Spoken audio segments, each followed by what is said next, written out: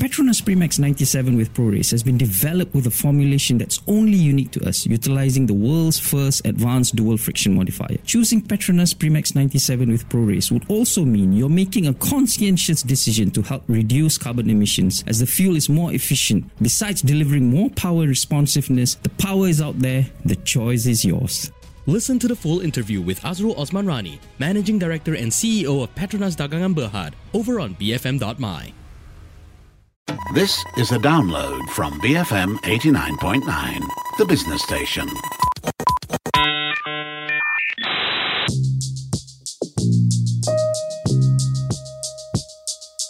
BFM 89.9, the business station. This is Matt Splained, and usually the first show of the year is when Matt Splained gets a seasonal visit from Future Matt, a pan-dimensional creature not unlike Star Trek's Q, and about as trustworthy. Well, I'm sure he'll make a visit to the show at some point, as we've already lived through what seems like one of his dystopian nightmares in 2020. We're going to ease you into this new year with another collection of slick science stories. Matt, it's not like you to put off the apocalypse. Hey, Rich, and Happy New Year. Admittedly, the quality of mercy is not one with which, I'm overly blessed, but I felt a certain calling to do this episode because of a very important scientific breakthrough. Now, comic book fans might want to sit down for this one. A company has developed a real Spider-Man-style web slinger. Yes, this is the power of the 21st century. We can now all walk around with modifications that allow us to swing from buildings and cocoon anyone who annoys us at meetings. Now, I assume you're joking with this. Well, I am, but only a little bit. Nanomedic, a medical tech company in Israel, has come up with a product called the SpinCare system. Now, it's not for swinging from trees, unfortunately, although you could probably use it in meetings, but that isn't what it's been designed for. On one of our earliest shows in the era known as BM, before Matt Splained, we discussed efforts to create synthetic spider silk as a material to use for the wounds of burns victims. So it would be something that would cover a wound, it would be strong, but also highly malleable, so that the wound and limb is still flexible, which can be very important if burn scars are to heal properly. So according to one of the company's distributors, and this was reported in The Guardian, the SpinCare system is a contactless device, and it fires a clear protective mesh that mimics the skin and allows patients to move easily. It's waterproof, so they can shower. It's also translucent, and I know that makes it sound a bit grim because the wound is on display, but that makes it very useful. It means that medical staff can view the wound and see how it's progressing much more easily. It's also in line with new thinking that suggests changing dressings less often is actually better for recovery. Is there anything else that's cool about it? What, the Spider-Man thing isn't enough? No. Okay. Well, the gun has a laser pointer so that you know where to aim it to get a burst of web skin. Now, that might sound like overkill, but it could help people changing dressings on their own at home, for example, because that can be quite nerve-wracking. It can also be a painful experience for people. Now, the most obvious application for the product is burns. Nanomedic's promotional videos suggest it can be used for any kind of wound. And of course, that no-touch application also reduces the chances of cross-contamination. So early feedback from hospitals seems to be positive. It's been used for facial wounds where dressings are often difficult to apply, and also on the kind of persistent foot wounds that diabetic patients tend to suffer from. For burns, its effectiveness, as is noted by the company, tends to be for superficial rather than deep burns. So obviously it isn't spider silk. So how is the skin made? Again, from the Guardian, it uses a technique called electrospinning. Now, this isn't new. The technology has been around for a while. It involves using electricity to create nanofibers from a solution. Nanomedic's device and application, it's smaller than the large electro-spinning machines that have been available up until now. And that makes it a lot more portable. It allows it to be used in a lot more situations. It makes it a much more flexible device. I hope we haven't peaked too early. There can't be too much news around at this time of the year, surely. Well, thankfully, science doesn't take holidays. 2020 was a year where we became much more aware of the way we smell, or rather, we started to care less about how we smell and more about that actual sense of smell. Because one of the early signs of COVID-19 infection for a lot of people is a loss of smell and sometimes taste as well. Now, I don't have much of a sense of smell. It's floated in and out since I was a kid. But I was always kind of obsessed with the idea of those scratch and sniff cards that they used to give away with comics.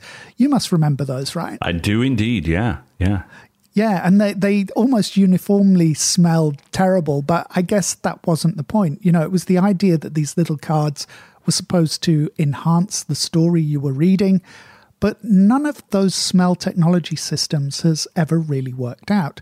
So given that record of failure, I was surprised to find that people are working on 21st century smell-o-vision portable scent systems, or rather not so much surprised that they're trying it, more that finally they seem to be having some success. So, all right, in terms of obsession, it seems a bit like flying cars, great idea, terrible realities. Now, you mentioned smell-o-vision, which was unveiled as a cinema technology in the late 1930s. Why do we keep trying it despite the failures? Well, look at all the amazing digital technologies that we have. You can go to movies or experience virtual reality, and there are haptic sensors in chairs and gloves that add touch to that feeling of sight and sound. You can eat or drink something and engage your taste receptors, but there's always a sense missing from that experience, and that's smell. And we talk about the subtleties of perception. You know, one of the reasons that realistic humanoid robots worry us is because it's still so obvious that they aren't human. Even those tiny discrepancies, you know, give us the willies. Yeah. With TV, virtual reality, movies, games, we're lacking an entire sense. So that's bound to create a barrier that affects how immersed we become in those environments. And what does 21st century smell-o-vision look like or smell like? Well, a company called Centertrix in Holland has created a prototype device. The company has some form in smelling. According to the BBC Future website, they've already created a novel perfume printing machine. Essentially, it's a 3D printer for fragrance, using an algorithm, of course. Customers fill out a questionnaire and the machine prints a custom scent for them. I think my scent would probably be, I don't know, tea bags and damp socks. What would your custom scent smell like? I don't think much better. It would probably be durian and something to do with cats. So not exactly pleasant. Not the most attractive combination. Now, the company wants to use the same technology to provide mobile smells. So they're working on a kind of necklace pendant type thing that you wear around your neck, and it wafts smells at you. Frederick Dernick, the man behind the idea, envisages all kinds of uses. He thinks it could be linked to an app on your phone, so you could program it to play different smells at different times of day. You know, we know that smells trigger memories and associations, so it could potentially be used as a mood-enhancing aid, pepping you up and calming you down as necessary. But you can also imagine the commercial applications. You know, walking through the supermarket, and as you pick up that chicken tikka masala ready meal, God, my tastes are so English, it sends a blast of the meal to your nostrils. But you could use that same effect as well with entertainment in games and multimedia. So you could be smelling the shows you watch. Although, as I watch a lot of zombie type shows, maybe that's not such a great thing. Yeah, maybe you should start watching a few more cooking shows, Matt. Now, wouldn't it become a bit overwhelming, the smell of every single thing in a show? Well, the same BBC Future piece quotes a filmmaker called Grace Boyle, who runs an immersive video production company called The Feelies. She maintains that smell shouldn't be a novelty and an add-on. So when we look at a lot of the 3D movies we've seen over the years, some are conceived with that third dimension from the start, whereas others are kind of post-produced to make some of the elements pop. And those tend to be the ones that fall flat because it's being used as a gimmick rather than as a plot device. So Ms. Boyle argues that smell should be scripted, storied right from the start. You know, don't go for the obvious hits. Don't make the theatre smell like a coffee shop because that's where that particular scene is set. You can use smell to heighten tension, for example. A signature smell when the villain or the monster is on screen is one example. You know, something that ties into those primal memories and fears. You know, when you suddenly smell tea and socks, you know that somebody's hunting you. And you can imagine that, that approach would work especially well in a gaming environment, smelling your enemy as it creeps up behind you. Yeah. And how far away are we to like a deliverable product? Centretrix isn't the only company working on this kind of technology. They all seem to be facing similar issues. Size and cost seem to be bedeviling a lot of efforts. Larger systems for theatres are a tough sell because obviously investors are wary of this kind of product because of the history of failure surrounding the idea. One rival personal system to Centretrix prints the scents onto a wearable device covered with a filter paper rather than, firing it into the air to avoid overwhelming the atmosphere. Right. But there's also that issue of, refilling all the scents. How much can you actually put into a small device? So you have to balance that with the size of the device, the battery life, connecting it to a smartphone. The Centretrix prototype is currently about 5 centimeters by 5 centimeters. I know that sounds quite small, but, as a frame of reference, my index finger is about 3 centimeters long. So a device of that size would be quite bulky. It'd be quite impractical to wear all of the time. So the company is hoping to shrink it to about the size of a coin before they anticipate having something that's commercially viable. But, it is a really interesting idea and area. For sure, it really is. Now, we're going to take a short break, and when we do come back, how exactly does Matt smell? You're tuned in to Matt Splained here on BFM 89.9, the business station.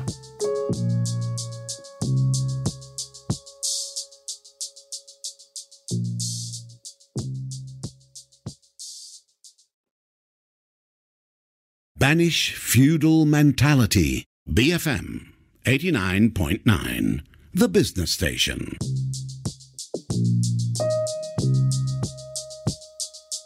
BFM 89.9, the business station. My name is Rich Bradbury. This is Matt Splained. Now, we've learned that Matt doesn't have much of a sense of smell. But what about taste? Matt? Well, I don't know how to answer that question without sounding weird. I taste great. But on that topic, we have a story about flavour chemistry. A lot of spirits, whiskies, brandies, etc. are aged for many years in wooden casks of specific materials to develop the flavour that is unique to a particular brand. Of course, in our instant gratification, always-on world, the idea of bottling something and waiting 20 years until it's ready to drink just sounds insane. 20 years from now, who knows, we might all be simulations inside the internet and have no need of real food and drink. So given what we already know about science and technology, you'd have thought that we should be able to engineer these aged tasting products pretty much overnight. Matt, you're not trapping me in that web. Answer your own rhetorical questions, please. No fun. Certainly, there are companies like Endless West in San Francisco. I read this in the New Scientist that specialize in what's called, as I said, flavor chemistry, and they claim to be able to do just that, to recreate these complex flavors of aged whiskies and wines and other spirits literally overnight. Ooh. Okay, before you explain how they do it, maybe we should explain a little bit why that aging process is required and why it's so difficult to replicate. Yeah, in theory, if you're not a chemist, it sounds as though you should be able to just look at the chemical makeup of something, its constituents, and look at the quantities and just replicate it, right? We reverse engineer all sorts of things and create artificial flavorings to replicate them. But flavor chemistry is notoriously tricky, as anyone who has tried one of those horrible scratch and sniff cards we were talking about in the first part is going to tell you. So just to give some additional framing, the reason we're using whiskey in this example is because old spirits are incredibly complex in terms of their chemistry. According to Charles Spence at the University of Oxford, mature Scotch whiskies can contain as many as 1,200 different compounds, each helping to shape the character and flavour of the drink. So Spence doubts that you could even isolate, let alone replicate, all of those compounds. And it's not just about what compounds are there, it's also about how and when they interact, at which point in that maturation process the new compounds are added. So it's very difficult to determine what taste or aroma or combination of the two a particular molecule is going to produce. So this isn't just about drinking and producing something in a short space of time. There is this deeper scientific purpose behind it. Presumably, it is about producing something in a short space of time for companies like Endless West. Yeah, so according to one of the reports I've read, Endless West has raised in the region of $30 million in venture capital. Now, that indicates that investors are taking a fairly sizable bet that the process is possible and that it will appeal to consumers. In a report on the company from The Verge in 2018, it noted that their distillery is very different from a traditional one. They reported the large production facility contained, and I'm paraphrasing here, chemists sitting at computers, beakers, gas chromatography, and mass spectrometer machines. The chemists also use a liquid handling robot that's loaded with real wines and spirits, so they measure and map the molecular profiles of those drinks. And they also mention a scanning area that contains an electronic nose to measure olfactory properties. And that's, of course, something that you won't find at most wineries or distillers. But once identified, they can replicate the compounds and add them to grain alcohol and other liquids to recreate that product, or I guess deviate slightly to come up with something new. And how accurate are reports of the actual product? In the New Scientist report, the testers, who were all writers for the magazine, were not that pleased with Endless West's product. But as the writer of the piece acknowledges, and Endless West has also put some research into, how and what we taste can be influenced by external factors, including expectations and environments. As Charles Spence points out to the New Scientists, as soon as you know the brand, the price, or the method of creation, it tastes different to you. Right. His research has shown that people think a whiskey tastes different if they drink it in a different setting. So, for example, sitting in a room with more wood in it can make the drink taste woodier as well. So Endless West reports that in blind tests, the products do well because in those situations, the tasters don't have those same expectations. So do we now have to accept then that laboratory-made food and drinks are simply, they're going to be a greater part of our diet in the future? It's an interesting question, isn't it? I mean, my wife had sausages from one of those well-known meat substitute brands for her breakfast yesterday. Now, a bit too salty for me, but, they really are pretty good. We reported, I think, on our last Science is Slick episode about the lab-grown chicken nuggets in Singapore. And I think we will start to see perceptions shift little by little towards these laboratory-made foods. And the products themselves, I think obviously they're going to improve in their accuracy or similarity over time. Will we get to the point of having those Star Trek TNG style replicators in our homes? I don't know, but I really do hope so, because then I can order up some socks with a cup of tea. All right. On the topic of replication, isn't our next story about breast milk? Yes, it is. So, like I said, we've chatted a little bit recently about laboratory grown and cultured meat and fish production. But one of the applications of this same technology could be to create cultured breast milk. Now, there's a really great story on this on Technology Review's website. It's called Startups Are Racing to Reproduce Breast Milk in the Lab. It's by Haley Cohen Gilliland. Now, I don't want to get into the whole argument of breast milk versus formula here, but doctors widely agree that if you can, you should, or it's better to breastfeed infants. By and large, it provides them with the best nutrition, but it doesn't actually work out that way for every single mother.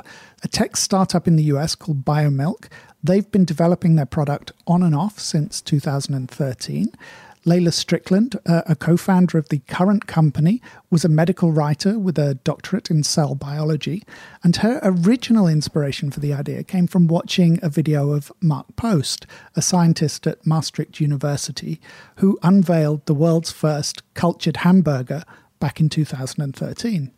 Not exactly the most obvious of associations there. But it was for Dr. Strickland. She was one of those mothers who wanted to breastfeed but was having a lot of trouble. And it occurred to her that she could use a similar culturing process to create breast milk. In fact, she had the idea that you could take a sample of a mother-to-be's breast tissue during pregnancy and have her own breast milk ready when the baby is born. So it was something that was originally a hobby, and then it became a full-time job. Life gets in the way, and eventually she ran out of money in 2016 before the research and development was complete. But with the growth in the cultured meat sector in the intervening time, especially the investor interest, Dr. Strickland was able to revive the project in 2019 as the company BioMilk and secured funding of $3.5 million from a group of investors that's led by Bill Gates. Is it more complicated to culture breast milk than, say, beef? I'm honestly not sure. I mean, I'd have to speak to a cell biologist, I guess. So BioMilk is using a mass spectrometry approach to study how the proteins, the oligosaccharides and fats contained in their product compare with the constituents of human milk pumped from a breast. So the science exists, it's well established when it comes to tissue and cell culturing processes. They face a bigger challenge, which I'm quoting from Technology Review here. How do you standardize a substance that's unique to every mother, especially as breast milk changes in composition as a child grows? It contains different nutrients and levels of fat according to the needs of an infant at different points in their development. That's what I was going to ask. So it has to be a truly tailored and unique product, right? Well, yeah. So it seems that BioMilk is working on two approaches. One that is, as you said, truly customized. So it's created for a specific individual. Obviously, that's going to be expensive because you have to do a biopsy and then you have to create and culture the cells from those samples. So they're also working on a more generic version that comes from donor cells, which will still, they maintain, be better than using formula products. And how closely can they replicate it at an individual level? Well, the company admits that they can't replicate it entirely. It won't contain all the antibodies and microbes that you'd find in genuine breast milk.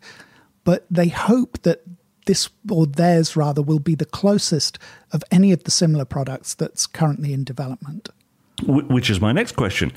Obviously, there's others who will have had a similar eureka moment to the founders of BioMilk. Well, yeah, on our doorstep, actually, Turtle Tree Labs in Singapore is taking a similar approach. Now, their goal is actually broader.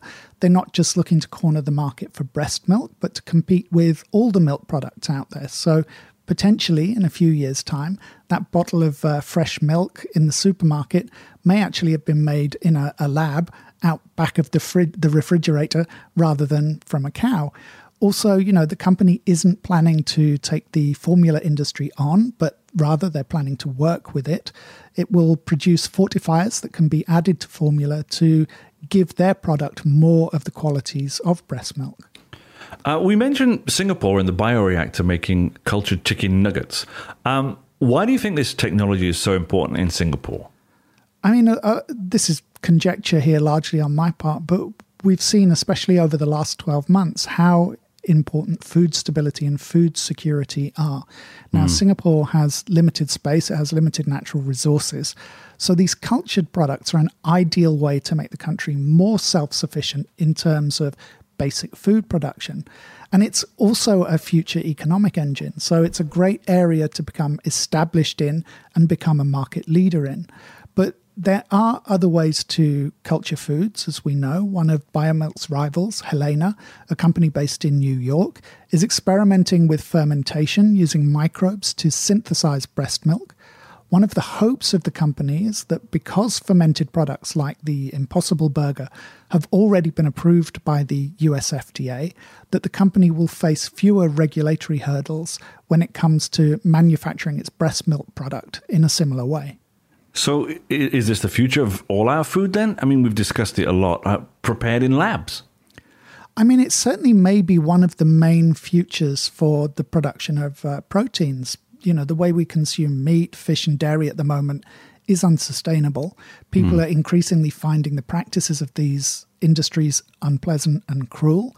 And while the source of the coronavirus isn't definite or absolute, it looks quite likely that cross-contamination, contaminated meat products may be, part of the source of those infections. So we've seen a new coronavirus variant spreading amongst farmed mink, for example, in Scandinavia.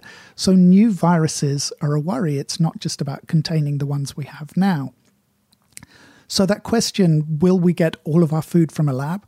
Unlikely, but we need to start looking at new solutions to feed people and to do it safely and sustainably, to develop them and to make sure that those processes are inherently safe as well. So I imagine over the coming decades, more and more of the things we eat are going to come from machinery like bioreactors and fermentation pots. You have been listening to Matt Splained. You can find Matt over on Instagram at CulturePop and at CultureMatt. You can also head over to culturepop.com where there are transcripts of these shows, articles he's written, and of course information on the business and consulting side of what CulturePop does. This has been Matt Splained here on BFM 89.9, the business station.